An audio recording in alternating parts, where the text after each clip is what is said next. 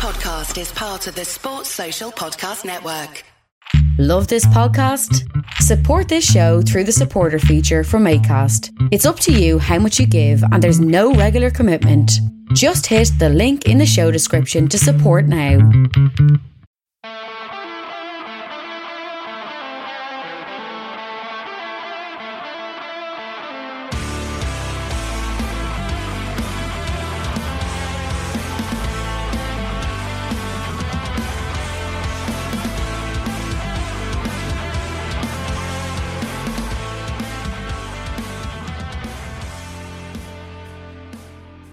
What's good, boys and girls? Welcome to the Two Footed Podcast. It is Friday, the 20th of August.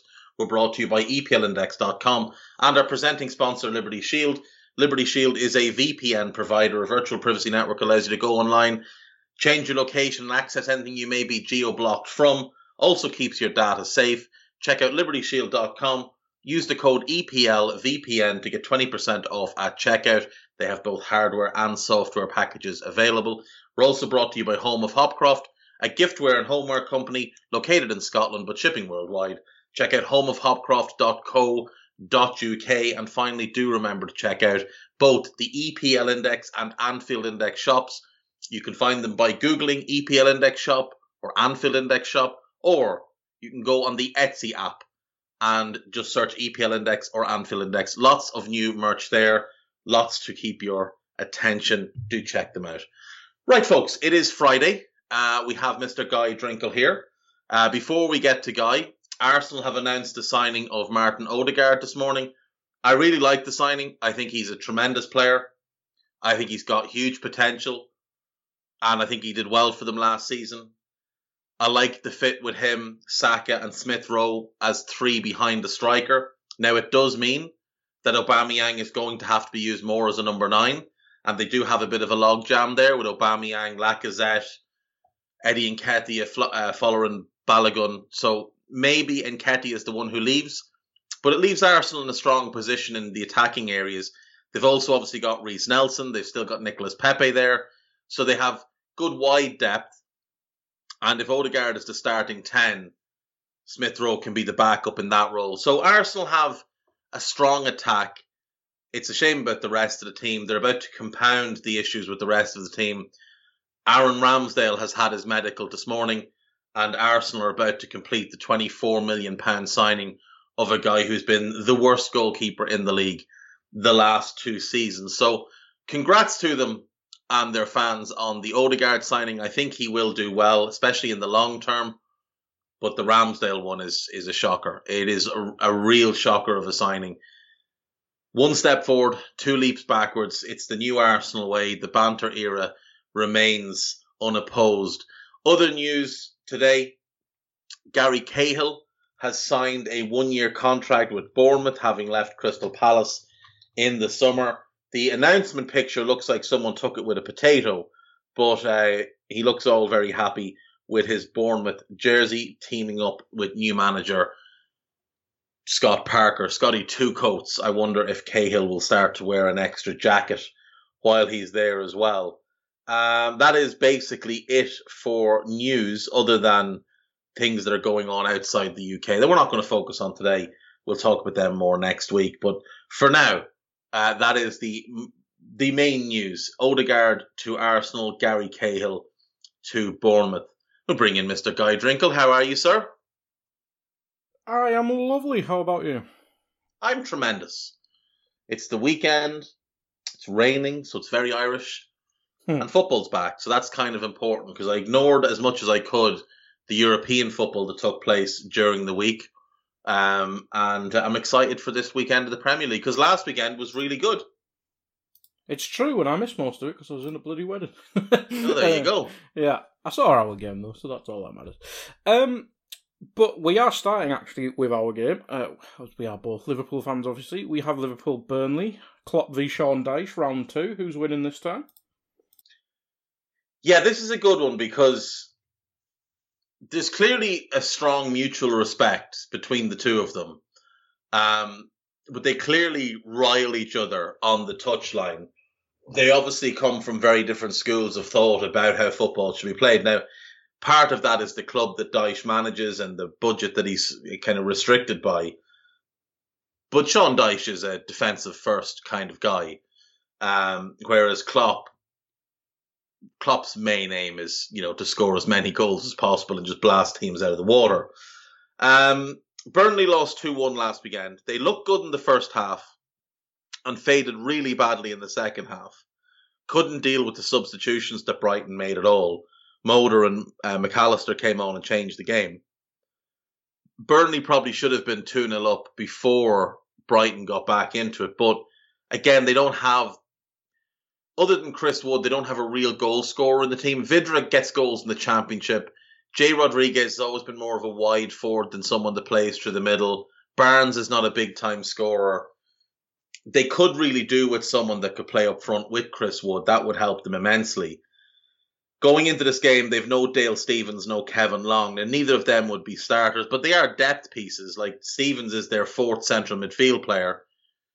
Long is their fourth centre-back. So they've only really got the two starters and one other option at the moment. So that's a bit of a concern for them. And both of them are ruled out with no return date as yet. Liverpool beat Norwich, looked quite good in doing so, are getting players back to fitness as well, which is important. Now, Andy Robertson is still ruled out, but thankfully he is back in training after what looked like it could have been a horrendous ankle injury in the pre-season game against Bilbao. Curtis Jones is back. He's out of concussion protocol, so he'll be an option off the bench maybe. Jordan Henderson is training. He played against Osasuna in the second of the friendlies. He played against Aston Villa. I assume it was like the Aston Villa under-23s in a behind closed doors friendly. He hasn't played a real game of football in 6 months now since his injury against Everton. He had the few appearances in the Euros, but he didn't look at all fit. He didn't play very well at all. So it's been a long road back for him from an injury that Klopp initially said was going to be 6 weeks.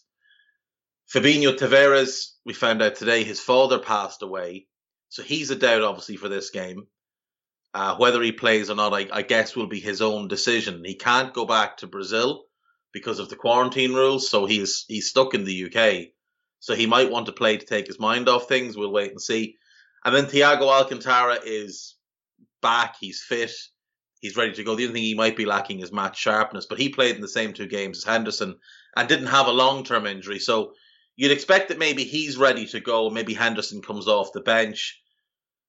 Milner might start if Fabinho doesn't. Henderson could start there if Fabinho doesn't either, but I don't know if Klopp would risk both Henderson and Thiago first game back. Liverpool are at home. The crowd are back. There's only one way this game is going, in my opinion. I think Liverpool are going to win this game. I think they're going to win it comfortably enough. I think the crowd are going to make a raucous amount of noise.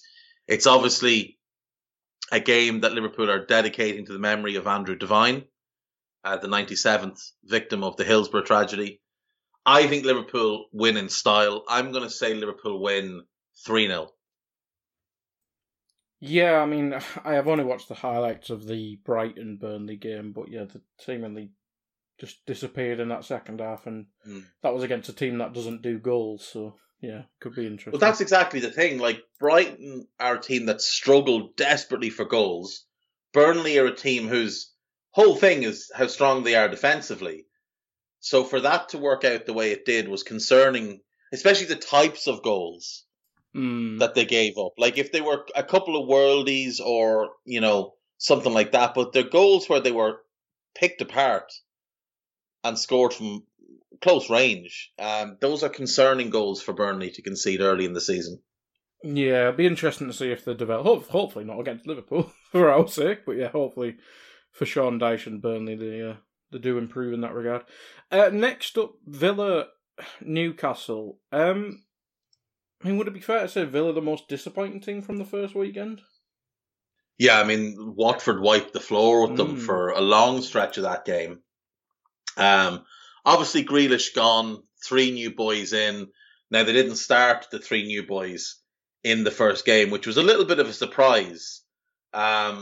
I was quite surprised with the lineup that Dean Smith went with, where he played Ashley Young as a winger and El Ghazi on the other side. Buendia did start, but Ings played up front, but Bailey was off the bench, and there was no Ollie Watkins. So they looked like a group of players that hadn't really played together before. Young looked completely out of sorts as a left winger. He hasn't played as a winger in years. He was a wing back for Inter Milan. He'd been a left back for United for at least 3 seasons before he left there. So playing as a winger again, especially at his age now, just not really something he's capable of. You could see the difference when Bailey came on. He immediately made a difference. And Villa did threaten to get back into the game. If they'd had maybe 10 more minutes, it's possible they would have got back into the game and gotten the draw. But up until the McGinn goal, they were just played off the pitch. My good friend Tyrone Mings, utterly horrendous. Matt Targett didn't have a good game. Nakamba didn't play well. So they need to hope that they're looking a bit stronger this weekend. Now, Bertrand Traore is ruled out. Ollie Watkins is a major doubt. Douglas Luiz is back in training, but he's only just back from the Olympics. So, he might be given a little bit more time. Sanson is out. When they get him back, who knows? And obviously, Trezeguet still out with the torn ACL suffered at Anfield last year. For Villa, they really need to hit the ground running, though. They really need to start winning games to avoid any kind of stigma building that they can't do it without Grealish. Newcastle had a mental first game. Like, that was the strangest game of the weekend. They go 1 up, then it's 1-0. They go 2-1 up, and then they just collapse in the second half as West Ham run away from them. Newcastle likely to be without Shelvey, without Dummett. Lascelles is a doubt. Dubravka is out. Darlow is out. And Elliot Anderson is out. So you'd imagine Freddie Woodman gets another opportunity in goal. He actually did quite well, made a couple of big saves, including a penalty, but got no protection from that defence. Joe Willock should play, so that'll be a boost for the Toon. We know what their threat is. I mean, it's give the ball to St. Maximin and hope for the best. That's basically the game plan for Newcastle at the minute. They've got Wilson's a good striker, but he's not the type who's going to go and create for himself. Almiron has never really kind of sparked the way they hope he would. He's been good, but he's never been the player they thought they were paying 20-odd million for. It's hard to see beyond a Villa win in this game, especially at home. I'm going to go with a 2-0 home win for Villa. Do you think they have to play, like, maybe not rush, but have to start I always call him Bailey, and hopefully Ings and Buendia play a bit better, because I know Bailey had the assist for the McGinn goal, but that was still a bit of a worldie, but yeah. It was a good cross, but a great finish. Yeah. And obviously Ings scored the penalty, but he hadn't played well in the game. Buendia was very, very quiet, but a lot of that was they just couldn't build out from the back the way they normally do. So yeah, I mean, there'll be some settling in problems as always when you land in a bunch of new players. They've had that the last couple of seasons. I'd expect them to be a lot better this weekend. Another week of training. Remember as well, Ings and Bailey arrived quite late. True. Before the first game, so they didn't have a whole bunch of time. Buendia has been there months now. He was one of the earliest signings of the summer. Yeah. So yeah, I think with a bit more time, I think we'll see more from Ings and we'll see more from Bailey. I'm looking forward to seeing them when they've got Watkins back and Douglas Luiz is back. Then we'll see what the real Villa are going to be. We'll see what kind of shape they're going to play. My guess is it'll be a 4-4-2 with Bailey on the left, Buendia playing narrow on the right to leave the channel for Matty Cash, and then the two boys up front, Ings and Watkins, because Dean Smith has said he didn't buy Watkins to play him wide. I thought he might go 4-2-3-1, but he says he's going to play them up front. So I'll tell you one thing, no centre-back pairing is going to enjoy trying to play out against them two, because they will run and run and run endlessly, harass defenders. They must be absolute pains in the backside to play against. So when Villa get Watkins back, I think we'll see more of what Dean Smith has planned for this year. But for this game, I think he'll stick with 4-2-3-1, maybe bring Bailey in for for Young. Young might start at left back. I don't know. Yeah, Target was just disastrous, wasn't he? Oh, he was a mess. Yeah. Ismail Assar absolutely roasted him. Now, I will say, it's not all Target's fault. He was left out on an island because Tyrone Mings refused to engage Sarr at any point. Like, if you look at the first 2 goals, Mings really should be getting out to help his fullback because Nakamba drops back into the centre-back area, but all of a sudden they end up with 3 really narrow centre-backs, a big gap, and then Target out in his own. You want Mings pushing out to go and meet the man if he gets by Target and just be there as that sweeper type. He didn't do it at all, and that's what cost him the first 2 goals. So they need to get better in their defensive rotations. Mings needs to be braver in his defending as well, and stop trying to protect his reputation. He's captain now as well, isn't he? I think. Yeah. But he was captain at the weekend, and I assume he's going to keep the. It's a mess. He shouldn't even be in the team. He's the worst player in their team by a considerable margin. Yeah. And they've made him captain. It's an interesting one. A quick word on Newcastle. An exciting game between Steve Bruce and a Moyes team. It's not what you'd expect back in the day, but I mean Newcastle look good going forward, but defensively and midfield they look a bit of a mess. Can Willock add a bit more legs in there? Probably with Hayden, you'd presume. You'd hope so. Now, it'll be interesting to see if he sticks with the flat back 5 that he went with against West Ham, or with Willock coming in. What does he do in midfield? Because I don't know that you'd play Willock, Hayden, and Almiron as a 3. I think ideally you'd want to bring in another. So maybe he drops out a centre-back, goes with, or drops out Murphy, the wing-back, and goes with Kraft, 2 of the centre-backs. They don't really have great options there with Lascelles out. I don't like Richie as a left back. I don't like Richie much at all. He's not my type of player. I don't know what Jamal Lewis has done to upset Steve Bruce as much, but he should be their left back. I think you'd have Kraft and Lewis. They're good fullbacks. You'd be fine with that. If you get Lascelles back fit, you've got 3/4 of a good defence. You go and you find the right partner for Lascelles.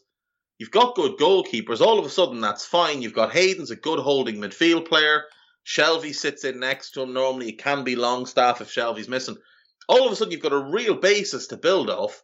And then you can play Almiron, Willock, Saint-Maximin, and Wilson almost like a front 4, either in a 4-2-3-1 or a box midfield with 2 up top. And you'd be a problem for teams. Like if you went Almiron off the right, Willock through the middle, Saint-Maximin off the left, and Wilson up front, that'd be a really good attack. They're 1 centre-back away from having a pretty good team. I'm sure I saw they were linked with loaning. I don't think you can do both because of loan laws, but I think they were both linked with Ampadu and Malang Sarr from Chelsea, which would hint at a back 3, wouldn't it? It would, because Ampadu...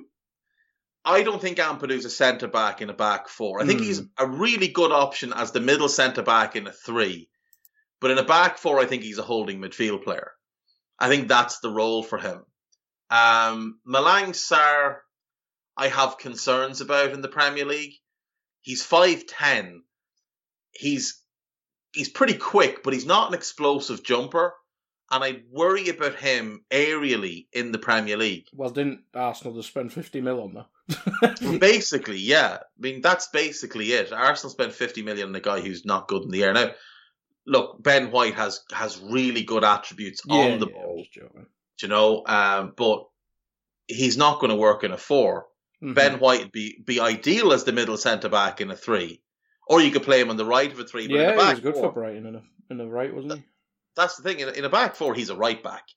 Or he's a holding midfield player. He's not a centre-back. I think Newcastle, they've got Willock in. I think whatever budget they have left, they need to go and find themselves a centre-back. Yeah. Whether it's a loan, whether it's a permanent deal, I don't know. But go and find yourself a centre-back. Duja Kaletakar is sitting out there for about 18 million.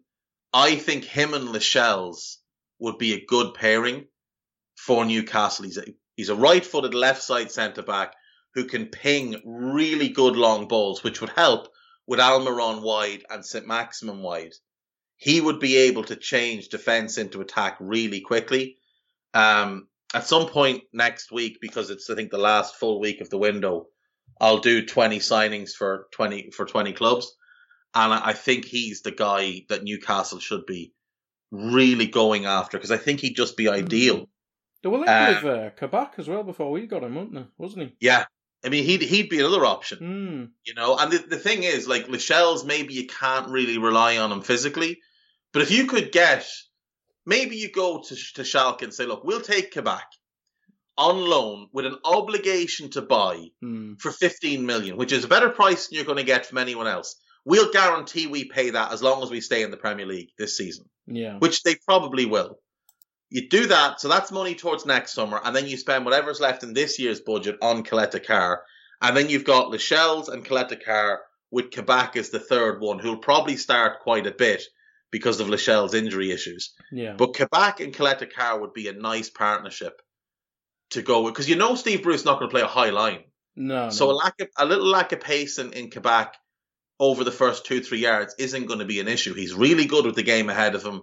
Reads the game very, very well. Strong defender.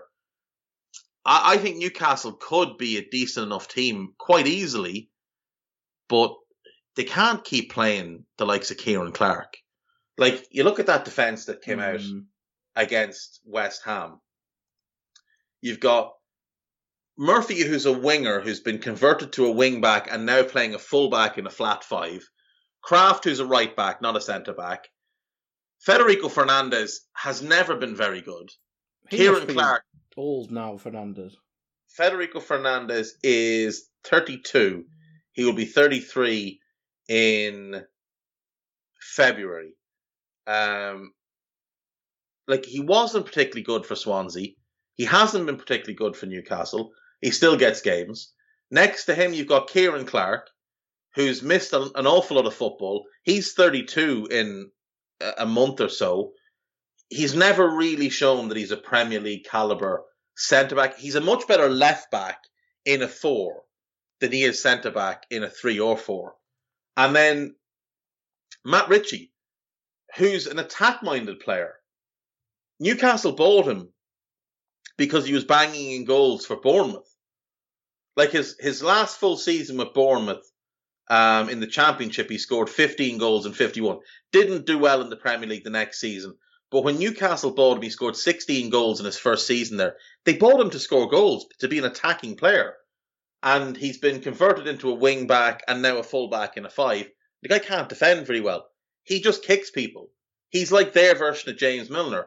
And also, he's 32 again next month. So, you know, 3/5 of that back line that started are the wrong side of 30, and the two that aren't, one is a winger and the other's a fullback, and both of them have been playing out of position. And, you know, you've got Jamal Lewis sitting on the bench. You've got Jamal Lascelles sitting on the bench. Why aren't they playing? Fabian Schär is better than any of those centre-backs. Why is he not playing? I just don't understand. Like, you get away with Schär and Lascelles in that back 4 with Kraft and Lewis, that midfield, etc. But you'd want to upgrade ideally. But if you had Schär as your 4th centre-back, you'd be really happy with that.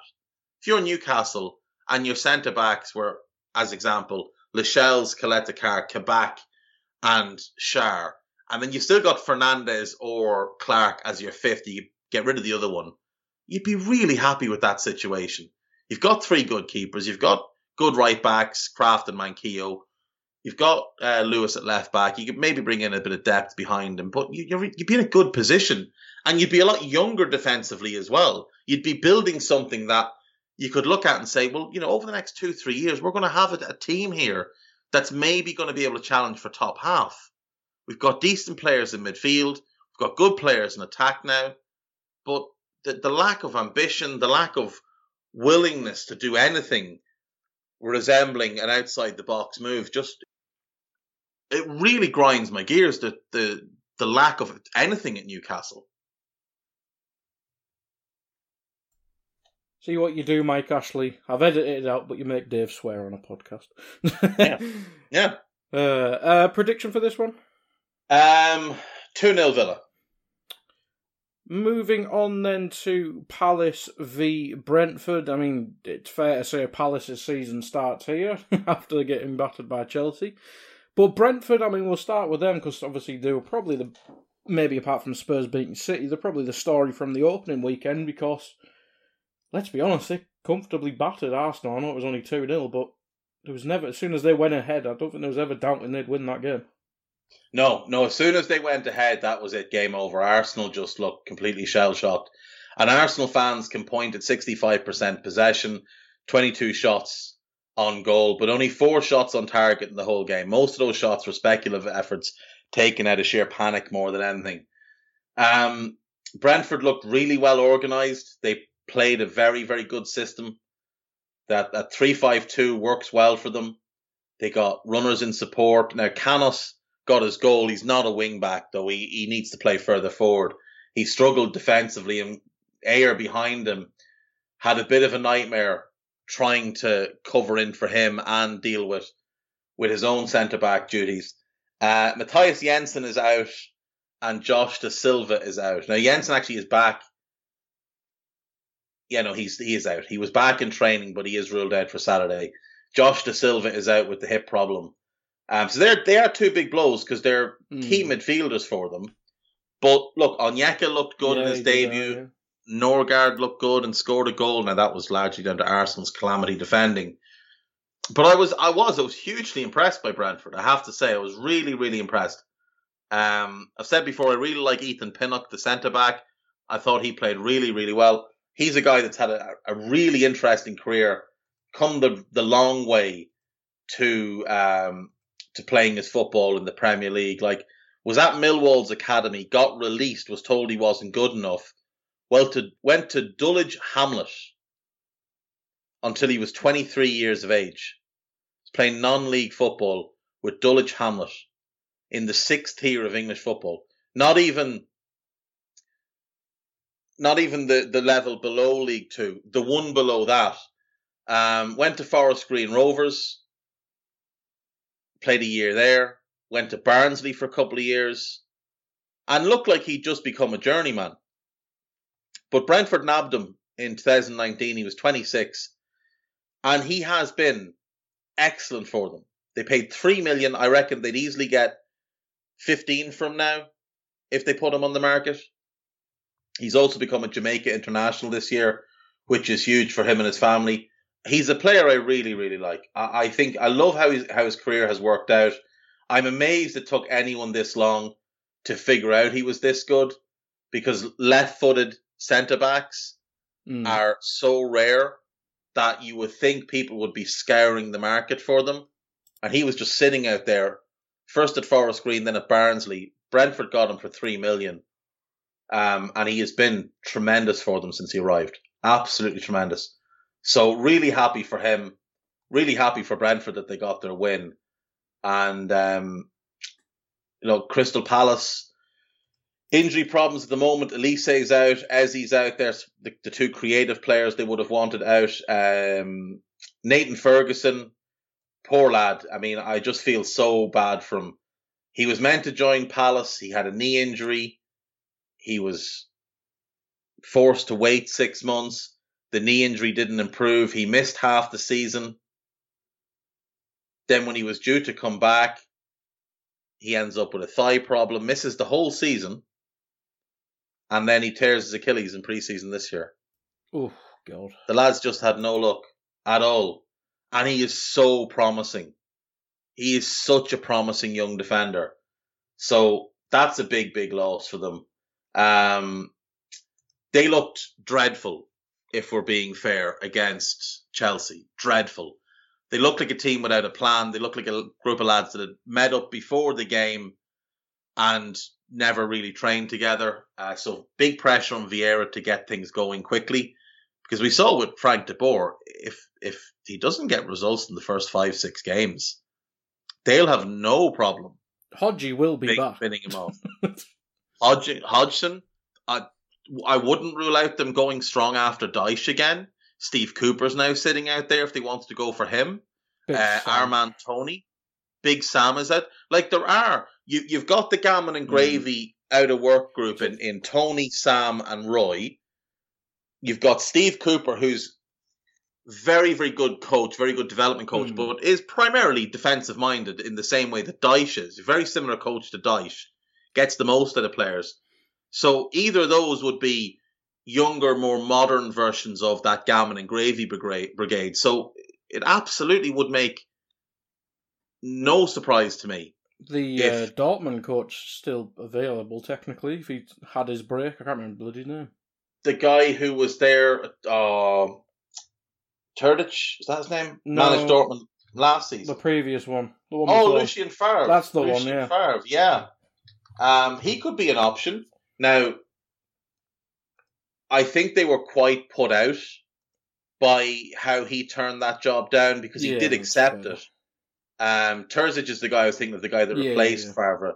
I think he's back working as an assistant at Dortmund, but I think Favre might have burnt his bridges there. But like I say, Cooper's out there, Dyche is potentially there. You could always go Gammon and Gravy. Like, there's options. I think Sam was doing well there, to be fair. He left for the England job, didn't he? For a week. No. Was that... No, Sam was at Sunderland, I think. Was he at Sunderland? I think he was at Sunderland before he took the England job. Let me just check on that. I think he was at Sunderland. I thought it was right. Big Sam. Yeah, he was at Sunderland, then England, and then he took the Palace job. After that. Then he didn't get the contract he wanted. He had himself a little temper tantrum. Then he turned up at Everton. And then he did a disastrous job at West Brom last year. Got sacked, but to save face, he resigned before they'd publicly sacked him. What's hilarious about him getting the England job is at Sunderland, he won 29% of his games. He won 9 of 31.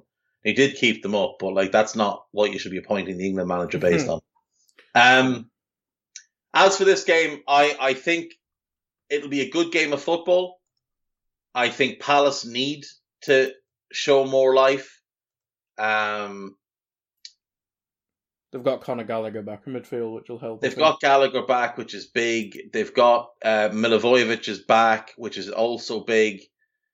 Maybe we see Zaha play wide in this game and they go to a 4-3-3 with Zaha, Mateta and Ayew, or Mateta and Schlupp. Maybe McArthur, Gallagher and Milivojevic in midfield.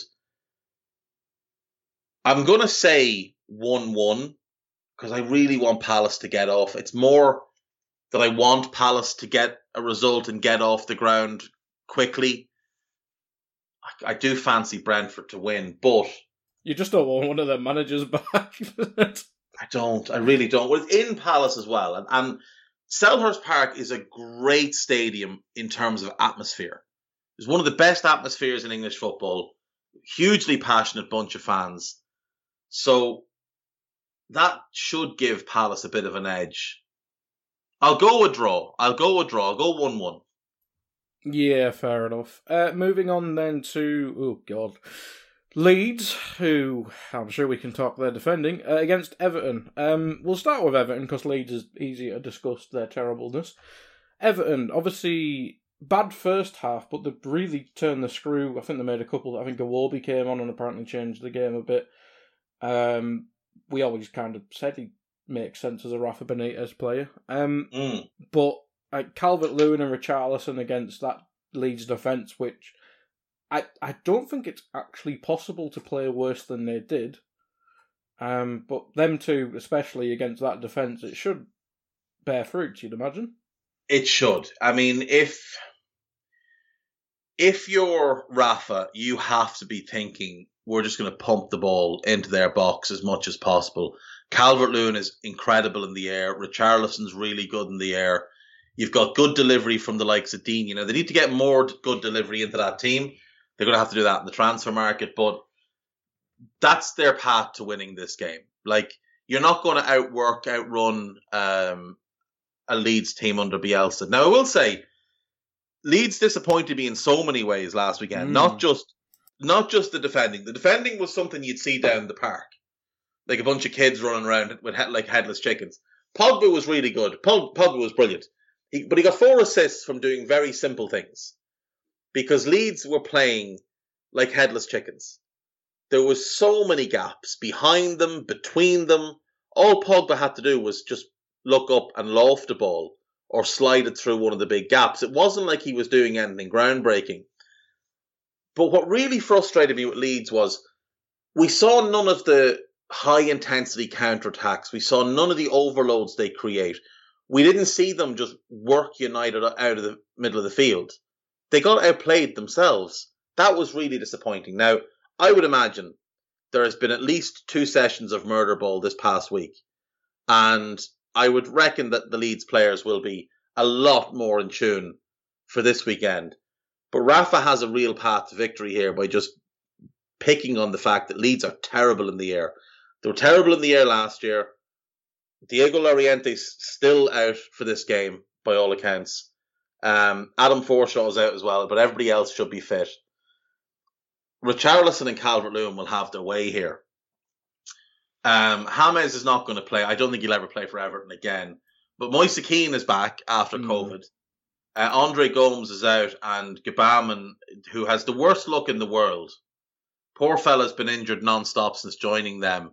He's now got COVID. So he's out. But he probably wouldn't have started anyway. But Moise Kean is also very good in the air. Yeah.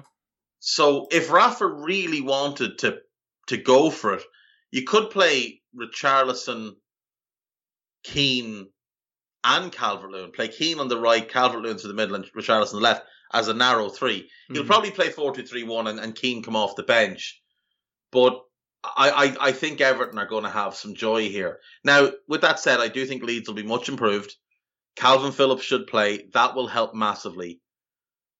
So I am going to go for a home win, but I'm going to go for a fairly wild 3-2 with Leeds looking atrocious at the back, but picking on Michael Keane's lack of movement up front, lack of movement as well. I think that's their path to opening up Everton, is pointing at Michael Keane, running off Michael Keane, driving towards Michael Keane. I'll go 3-2 Leeds. I'll just wait till Michael Keane touches the ball and takes 200 touches for some reason. Exactly. That was funny. Man City, Norwich. On papers, it should be a home banker, but Norwich, I can't remember if it was Carroll Road or the Etihad last time, but Norwich did beat them last time they were up, but Man City can't lose 2 games in a row. They spent 100 mil, the defending champions. I mean, if they do lose, they will be spending more than 150 mil just on Harry Kane, I imagine. Yeah, I mean, if they lose, I think it'll be panic stations. Phil Foden out, Gundogan a doubt, Liam Delap out. They shoved all the steroids into De Bruyne last weekend and got him back weeks before he was due back. But you'd imagine he probably starts this time. City have to win. There's just no way around it. They were really poor against Spurs. Grealish was awful. Pep can tell all the lies he wants. He was dreadful. I think City have massive pressure on them early in the season, especially if Liverpool win and they have 6 points. Yeah. City can't afford to be 6 points behind Liverpool at this early point in the season. They'll also likely be 6 points behind Chelsea if City were to lose here, because you'd expect Chelsea to beat Arsenal. I think they have to win this game. Now, Norwich are without Hernandez, Hugill, Oma Bamdeli, Sam Byram and Placheta, none of whom would start anyway. So Norwich should be close to full strength. They played well against Liverpool, but they were clearly outclassed. I just think this is a very straightforward 4-0 for City.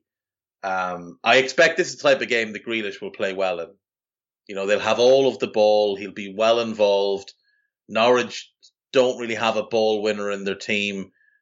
Don't really have much pace at centre-back. The 2 full-backs can be got at defensively a little bit, lack of experience and nous. So I'll say City win 4-0. Yeah, I think that's safe. Shall we do the next one, get Saturday out of the way, then do a quick break? Yeah, we might as well. Yeah, so Brighton-Watford next. I mean, Watford, probably the surprise package, pretty much battering Villa last weekend. And Brighton, scoring more than one goal in a game. That's surprising in itself, but I think this should be an interesting game. I think this will be a good game. Now, Brighton do have some injury issues. Dan Burn is out, Lamptey's out, Welbeck is out, Veltman is out. Aaron Connolly's back, and they're also missing their backup keeper, Sherpin. But Lamptey's obviously the big loss there. It probably means another week of Webster at right back, which isn't ideal. They're rumoured to be currently in negotiations with Benfica for Darwin Núñez. Don't know how true that is. Might just be a rehash of last summer's rumours. But if they could add him, he would make a big difference for them. Watford were the big surprise last weekend, like you say. Just wiped Villa off the floor for 67 minutes. We're 3-0 up and really humming along. Schär looked brilliant. Hernandez, when he came on, looked great. They just played some really good football. Now, Chalobah's a doubt. He's kind of in the bad books at the moment because he hasn't signed a new contract. Same with Will Hughes. He's not going to play. He's training with the 23s. Juraj Kuka, who played last weekend, he's a doubt. Josh King should be back. But João Pedro is out. That's a bit of a blow because he's a good striker. They do like him. Good job they have 800 forwards. Yeah, they've got loads and loads of forwards that they've been buying for a decade and not selling any of them because no one wants them because they paid 20 million for Andre Gray because he'd done well at Burnley. Is and he still there? Oh, yeah. Oh, God. Oh, yeah. And it's one of those things where they've kind of stockpiled players in a really bizarre way where a lot of the players don't work together and it's a very mix and match type of thing. But because it's Watford and they will sack a manager at a moment's notice, you can't really complain about it. But yeah, Andre Gray is he's got 2 years left in his deal, this year and next year. Yeah. They signed him for 20 million in 2017. Yeah. That's not good. Money badly spent. It's a big squad. There is talent there. But I think Brighton should beat them this weekend. Brighton play a very good brand of football. They create a lot of chances. I wouldn't be a big fan of Watford's defence. Don't really rate their goalkeepers. I used to like Foster, but at this age, he's not a top-level goalkeeper anymore. And Bachmann is just... He wouldn't be for me. He's a little bit too... Eccentric. Eccentric is a good word for him. But Cathcart's not a Premier League caliber defender. Cabaselli's not a Premier League caliber defender. I do like Adam Messina, the left back. Troost-Ekong is decent, but I don't like the others. A lot rides on the form of Ismail Assar, and I just think Brighton will have too much for them. I'll go Brighton 2-1 at the Farmar Stadium, also known as the American Express Stadium, but it's the Farmar Stadium if you've lived local. Right, that is it then. That is the first 6 games. So we'll jump on a quick break. And when we come back, then we will go through Sunday and Monday. See you in a sec.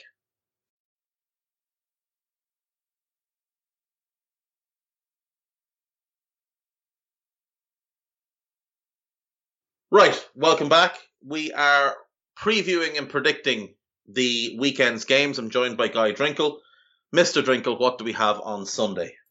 So next up we have Southampton v Man United, who it's hard to, because obviously it's only one game, but you'd have to say lethal Man United. But as we mentioned when we were doing the Leeds bit, they were that bad. We can't really judge United on it. But I mean, Southampton, if we start with them, I mean, they looked. I'm only watching match of the day myself, but they obviously were winning against Everton in the first half. Adam Armstrong with a good goal on his debut. But then you look at the defending for the goals they conceded. It didn't look promising. No, it didn't. It looked very Leeds-esque. Now, obviously, look, they'd been training with Vestergaard as the centre-back that was going to start the season. And then he leaves on the Friday. They knew he was going, but it's still a late kind of notice move because Leicester were quite late to go for him. I do like Salisu, and I think Salisu is going to be a really good centre-back for them.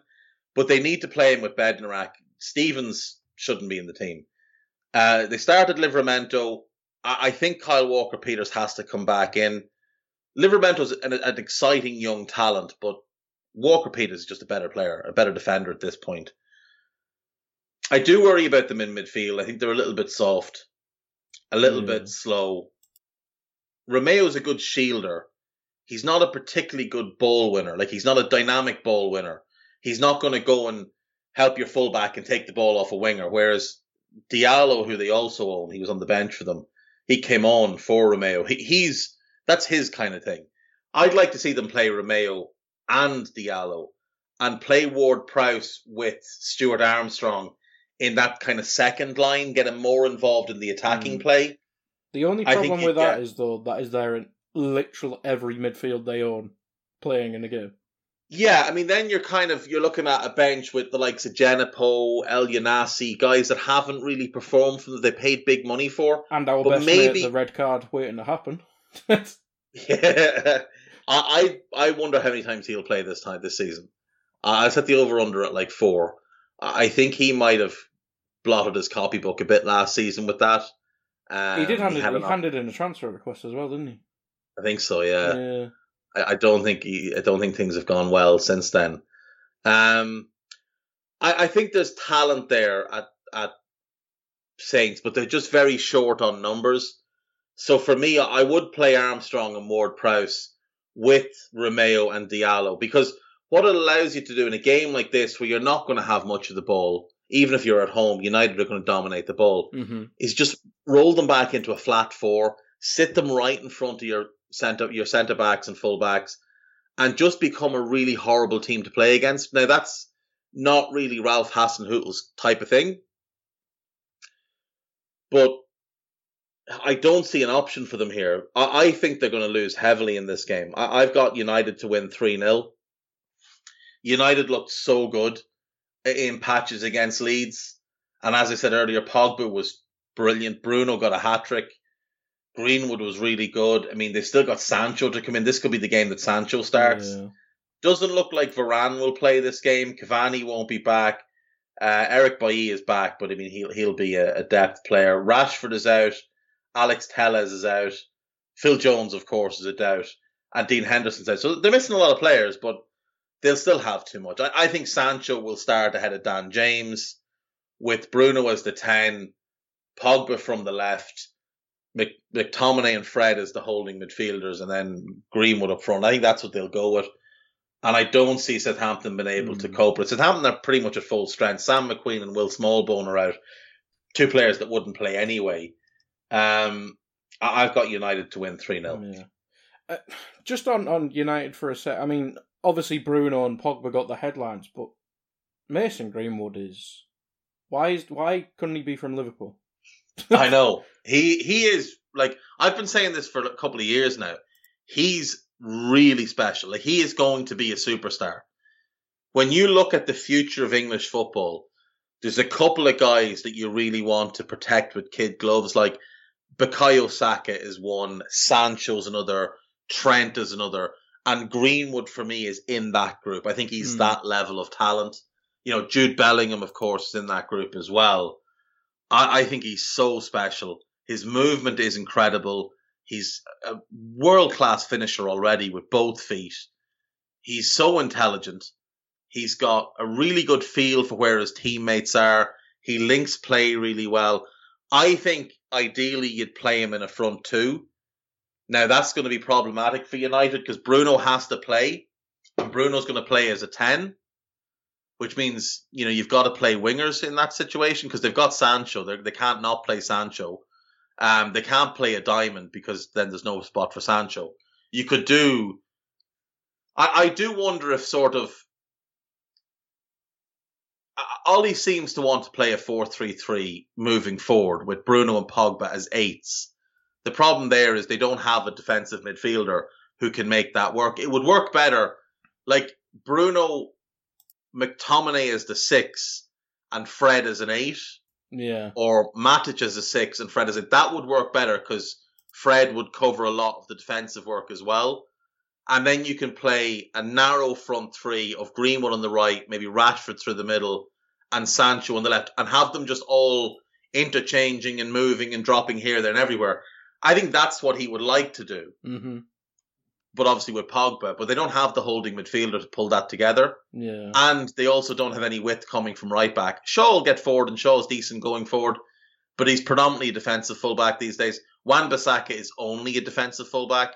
Like, if they had Max Aarons, I'd be quite concerned about them as a Liverpool fan, because I think if you put Max Aarons on the right and allowed them to stretch the field vertically as well as horizontally, that would be a problem. But that defensive midfielder is going to be hard for them to sort out, to go with Pogba. It becomes a lot easier if Pogba's not in that team, because you can play a more defensive 8 like a Fred, the way Liverpool played Gini Wijnaldum. And then you don't need that really overly dynamic holding midfielder, such as maybe a Wilf Ndidi. Maybe you can go a different route, maybe someone like Tchouameni from Monaco. Doesn't have Ndidi's range, but is a brilliant shielder of the defence and a very good ball winner. But he doesn't get sideline to sideline as quickly as Ndidi does. Ndidi is everywhere. You watch him play, he's everywhere. Tchouameni's not that type of player. He's a bit more inside the box. He's closer to Fabinho than, say, Ndidi, who's more of a Kante type, but a better defensive shield than Kante. If they got Max Aarons and Tchouameni, I think they'd be a real problem. If Pogba left and they bought those two, United fans would be upset, but I think they'd be a much better team. Go Bruno, Tchouameni, Fred, Greenwood, Rashford, Sancho, Aarons, Varane, Maguire, Shaw, and then whichever goalkeeper works out as number 1. Mm-hmm. That, to me, is a team that could win the title. Now, not this season, because you want to allow Sancho to settle, you want to allow Aarons to settle, Tchouameni to settle, etc. But next season, 22-23, they'd be, for me, right up there with Liverpool, City and Chelsea as a potential title winner. Yeah, makes sense to me. Makes sense to me. We'll move on to Wolves v Spurs. We'll start off with Spurs because obviously they've had the 2 games. I'm sure you didn't watch Vanarama Conference qualifiers, but they did lose. Was it Portuguese team they lost to? Yeah, Pacos de Ferreira, I think. Let's go with that. I think that's who they played. I'm sure it's de Ferreira. I'm not sure if it's. I have no idea. But anywho, who cares? I mean, it's just agony and ecstasy on the amazing result over City, and then, well, I suppose that's a debate. That the Spurs want to be in this. If they're in it, they're the favourite. That's it. Yeah, they should be anyway. And it's not like look, it was a very much a second 11. None of the players that started against City started. Golini started in goal. They went Carter Vickers, Romero made his debut, and Ben Davies as a back 3. Doherty played right back. Sessegnon was left back. Well, they were wing backs, Doherty and Sessegnon. Lo Celso and Winks played in central midfield. And then Brian Hill played in the front 3 with, is it Dane Scarlett? Is that his name? Yeah. A young striker, and someone whose surname is John, who I unfortunately just don't know. He was replaced at half-time by young Jack Clark, who's very, very exciting player they bought from Leeds a couple of years ago. It's a strong team. It should have been enough of a team to go and win this game. But they were, by all accounts, absolutely dreadful. And Romero was asleep for the goal. Now, his first game, it'll take a bit of time.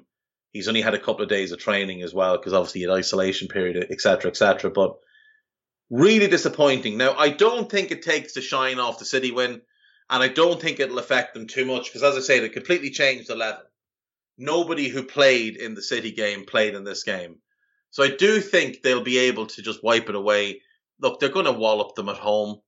They know they can wallop them at home in the second leg, so they should be okay. They were really good against City. And they dominated City by letting City have the ball and then counter-attacking the life out of them. It was a really impressive performance. Dele was brilliant. Son was brilliant. Bergwijn and Moura impressed me. I liked what I saw from Ollie Skip next to Højbjerg. The defence held itself. Davinson Sanchez was excellent. Dyer was good for him. Not good by real standards, but good for him. And Tanganga was excellent. There's different standards. Like, do you remember when people used to say, oh, Dejan Lovren's playing really well? You'd be like, well, he's playing well by his standards. he's not playing well by other players' centre-back standards. Eric Dyer is in that kind of level. He's Dejan Lovren class. Obviously, this is Nuno's former team, and obviously, in their first game of the season, they looked very much still like Nuno's team. They played 3-4-3. They played direct counter-attacking football, which is what Nuno likes to do. It's not what I expected from Wolves. It's not what they were doing in pre-season. It was a different shape and a different style to what we saw in pre-season, but maybe that was taking into account that Leicester are very good in possession. This is a tricky game to pick because Wolves are at home. They did okay against Leicester. Like they could have drawn the game, should have drawn the game and could have won the game, but Adama Traore has concrete blocks instead of feet. This is a tough one. I think this is the toughest game of the weekend to predict, to be honest. I think I'm going to go draw in the Nuno Espirito Santo derby. I think I will go draw. I don't expect that Harry Kane will play. I could be wrong. Maybe he will play. He's training. Ryan Sessegnon is a doubt, lack of fitness. Tanguy Ndombele, I'm not really sure what is going on with him. There's a lot of rumours he wants out.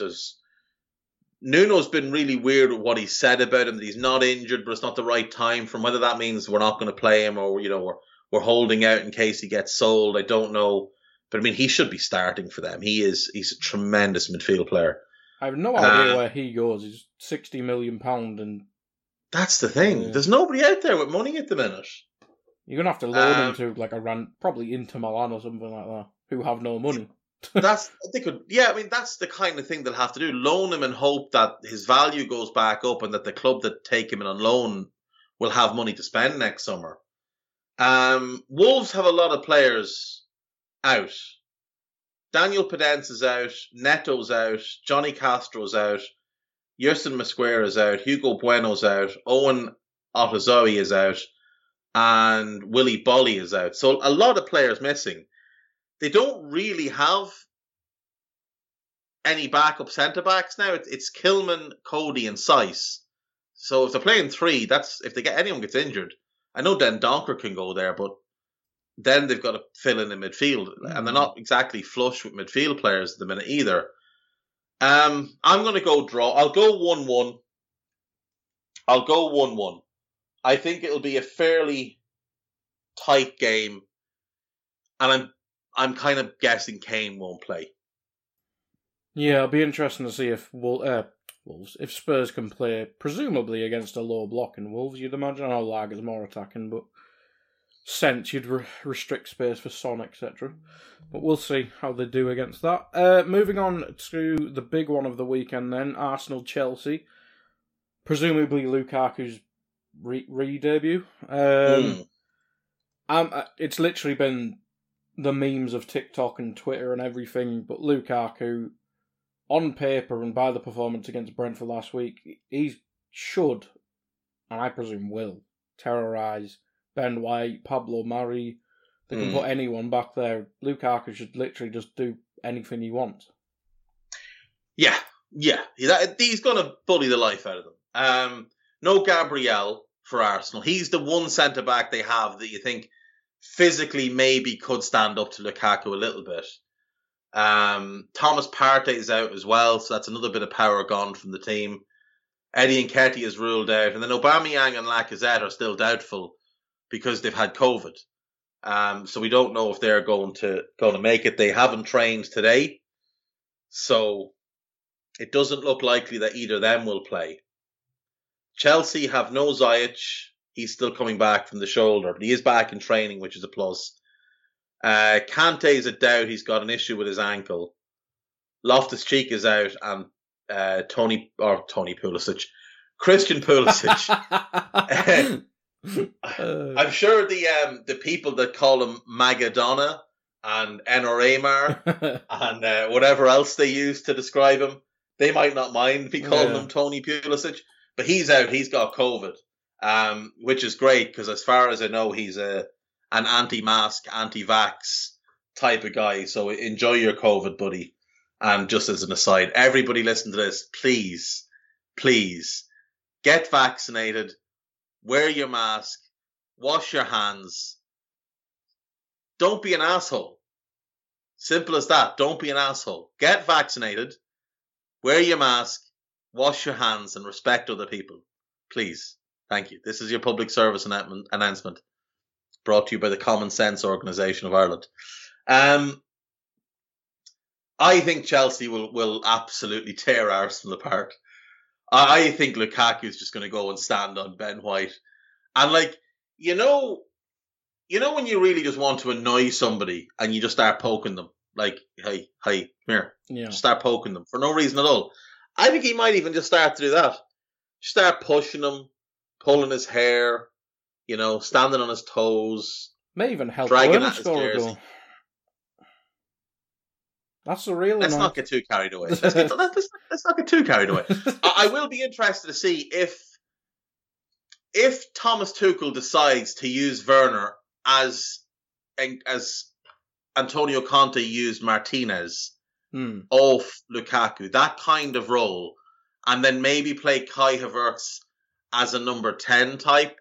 Yeah. I do expect it'll be Mason Mount that starts with Havertz and Lukaku, but we'll wait and see. But I think Lukaku is going to run amok here. Odegaard, I assume, will be in the Arsenal squad because he's been announced nice and early.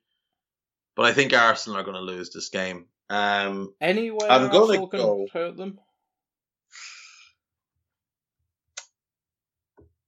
Without Aubameyang, it's going to be tough. Because I do think if he played centre, you could just run him off the back of Thiago Silva. Because Chelsea will play a high line. Because Tuchel likes to compress space. If you could play Aubameyang through the middle and just run him off the back of Silva, absolutely you could tear them apart. I don't know who plays through the middle in this game. Balogun looked very young. Young and out of his depth against Brentford. Pontus Jansson kind of bullied him. Now, they did have some success against the back three. Like, they did get into decent spots at times. I'd be inclined to play Martinelli through the middle. Bring Saka in on the right-hand side. Switch Pepe to the left, because I think he's more effective there. Smith Rowe is the 10. Lokonga and Xhaka, I assume, is what they'll go with in midfield again. And I assume it'll be similar defence. But yeah, I think I'd play Martinelli through the middle and just try and utilise his pace to get behind Silva. And not try and do anything too fancy. Just exercise that space. Put the ball into that space. You've got Saka and Pepe, both pretty quick wide players. Get them moving as well into the channels behind those wide centre-backs. Try and pull them as wide as possible. The way Arsenal win this game is to take away the protection that Tuchel puts around Thiago Silva, which is pace to his right and a block in front of him. You take away the block in front of him by playing behind him. You take away the pace to his right or his left by simply using your pace in those channels and pulling those centre-backs out. Now, of course, Thiago Silva didn't start the game against Crystal Palace, may not start this game. So if he's not there, it's a little bit different. Christensen is a different type of defender and, has different skills. But for me, what I would look to do is if Thiago Silva plays, I would just look to expose him. Any team that did it last season got joy. Yeah. But I still expect Chelsea to win this game pretty comfortably. I'll go with a 3-1 Chelsea win. Yeah, you have to make them favourites. Last game, and this is on Monday, so Monday Night Football, and this should be a good one. It's the battle of the Europa League teams, but the teams that were looking and hopefully still looking for their sakes to get in the Champions League. West Ham, Leicester. West Ham obviously in that mental game with Newcastle, and Leicester.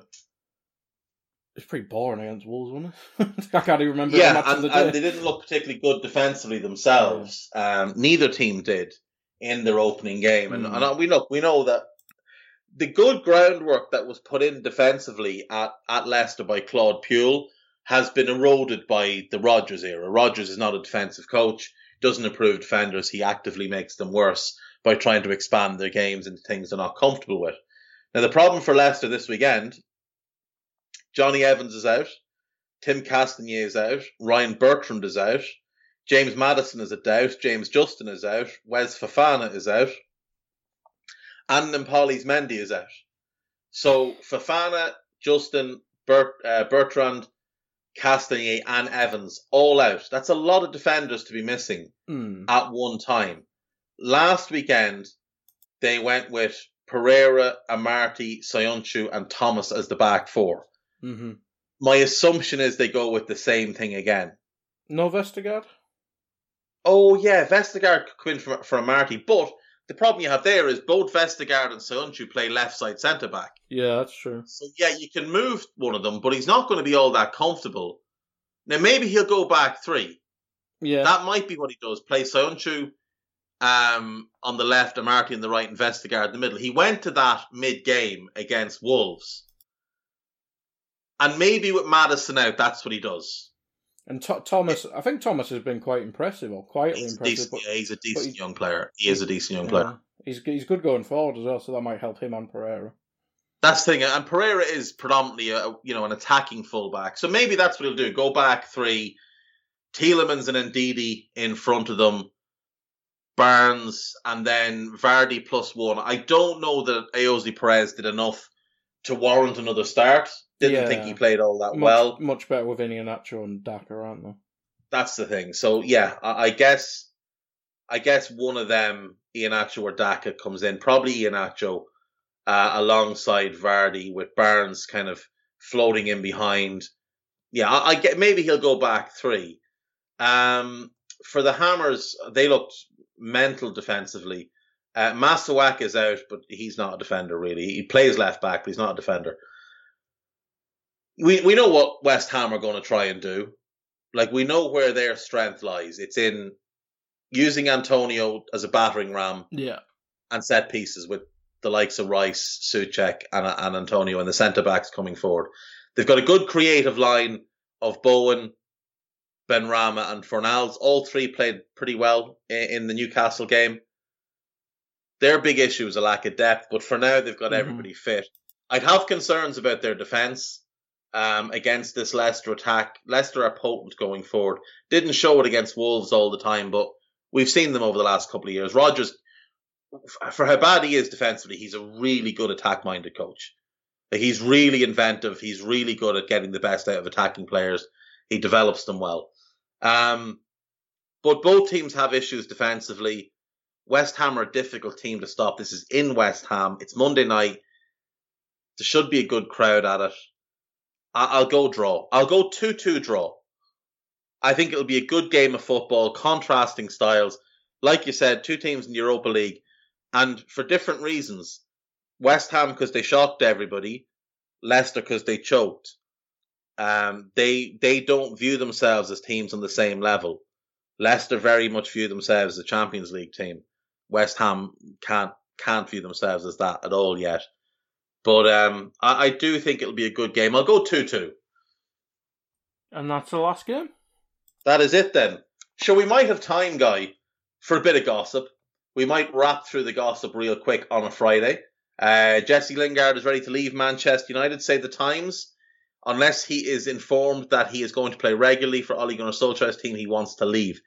Jesse, you're not going to play regularly, but they're not going to let you leave because they want 25 million, and you're not a 25 million pound player. Liverpool are preparing a new contract offer to Mo Salah, which would be the most expensive in the club's history, and rightly so. He is a ridiculous footballer. Sheffield United are interested in signing Manchester United and Ivory Coast winger Amad Diallo on loan. Do not let him go on loan to the Championship. Send him to Germany. What you should have done when you were doing the Sancho deal was got yourself a bit of money off by sending Diallo on loan for the next 2 years. But that would have been a clever thing to do. Poland striker Robert Lewandowski is ready to seek a new challenge away from Bayern Munich. The 32-year-old still has 2 years left on his current contract. So this is from the Mirror. And what they've done is they've taken a statement that he made and completely twisted it around. They've also, just ignored the fact that he is 32. He turns 33 tomorrow. And with 2 years left in his deal, Bayern are going to want a ridiculous amount of money, which nobody will pay for Robert Lewandowski at that age. They might pay 50, 60, even maybe 70 million when you see what Cristiano went for 100 million at 34. But nobody's paying 100 million for Lewandowski at 33. No chance. Lewandowski's £100 million price tag will not deter Manchester City. I will bet that it will. Bernardo Silva does not want to move to Tottenham as part of a deal to sign Harry Kane. I think he would be an interesting fit there. I'd like to see him in that team. Like a Bernardo Silva, Dele, Son trio behind a striker, say like a Dusan Vlahovic or whoever Spurs would bring in. That could be really, really good. And then you'd still have like the likes of Gil, Bergwijn, Lo Celso, Moura as depth options. That could be interesting for Spurs, but if he's not interested, he's not interested. But he seemingly wants out. But if he wants out, you can't want out but only want to go to certain clubs. I'm sorry, that's not how it works. Like, you're either happy at City, but you would be interested in a move to Barcelona, or, as he's apparently told them, he wants to leave, but only for certain clubs. So he needs to settle himself down. Barca have no money, and they don't need him. And Atletico Madrid don't have the money for him, unless they sell Saul, and maybe that might happen. Paris Saint-Germain manager Mauricio Pochettino said he expects Kylian Mbappe to stay at the club this season, despite speculation linking him with Real Madrid. I think he stays as well. I think he goes for free next summer. I think Real do absolute madness next summer with him, Camavinga, Pogba, and Haaland. I would bet they get 3 of those 4. Chelsea have reportedly held fresh talks with Aurelien Tchouameni of Monaco. The 21-year-old has also been linked with Manchester United this summer. He's really, really good. Chelsea are set to offer Trevoh Chalobah a new deal after his impressive start to the season. It's been one game against Crystal Palace. Let's settle ourselves down here. Pierre-Emerick Aubameyang is happy to stay at Arsenal beyond the summer transfer window.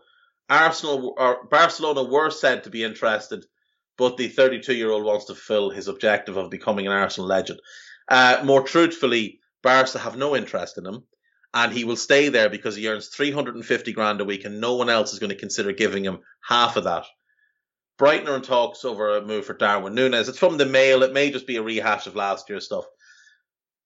Tottenham, Newcastle, Leicester, Wolves, Manchester United, Juventus, Bayern Munich, Roma, and Atalanta were all in attendance for PSV's playoff qualifying defeat by Benfica to watch Noni Madueke. Madueke?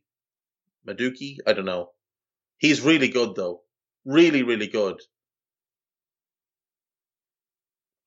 He'd be perfect for Leicester. Perfect as the left-footed right winger that they want. Whether they could afford him or not, I don't know. Watford have received no approach from Liverpool for Ismail Assar and are adamant he's not for sale. There was a report that he handed in a transfer request a few days ago. Said at the time it was nonsense. It's nonsense. The Hornets have reportedly let one of their players leave, however, as Isaac's success is due to have a medical with Udinese. This is not letting a player leave. This is just moving him to a different department. This is like, imagine you work in, I don't know, let's say you work in Harrods. Or, no, let's be more realistic. Let's say you work in Tesco. And of a day, your job is to merchandise the fruit and veg department. That's what you do. You order stuff in, put it out, whatever it is that they do. That's your job. You do fruit. I'm going by my local Tesco as to what's in line. So you walk in, fruit and veg is first. And then one day your manager comes and says to you, we're going to put you in the bread department. We just feel like you'd be better in the bread department. And you get moved to the bread department. That's basically what's happened to Isaac's success here. He hasn't done well in fruit and veg, so they're moving him to bread.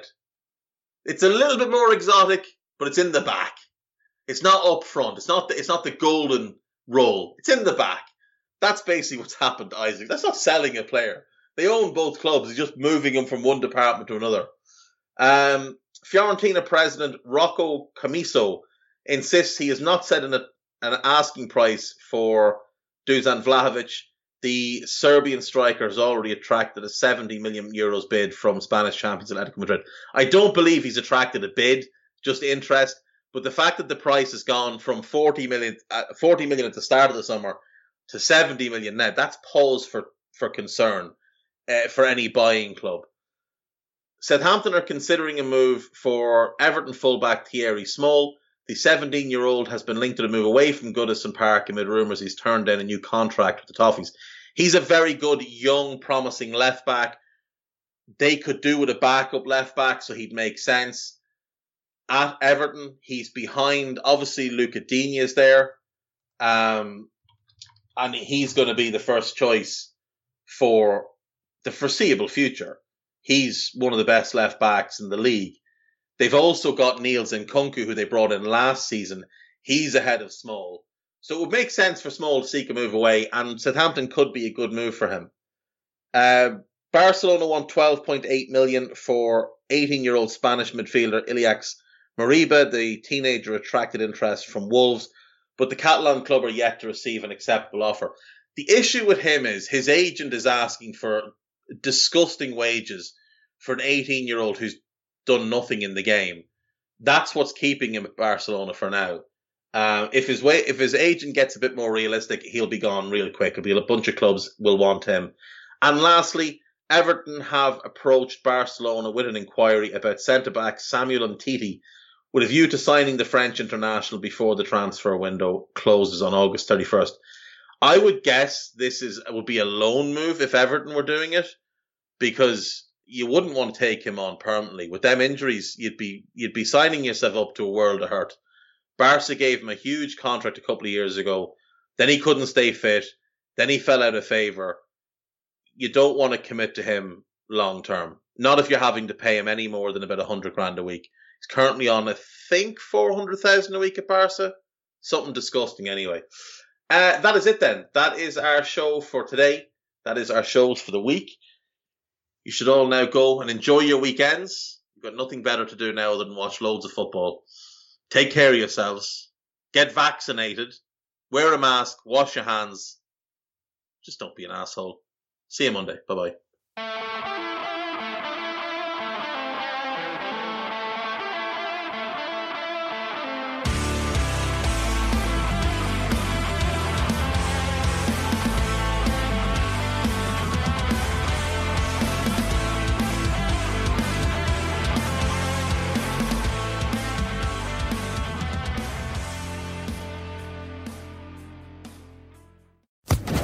Social Podcast Network.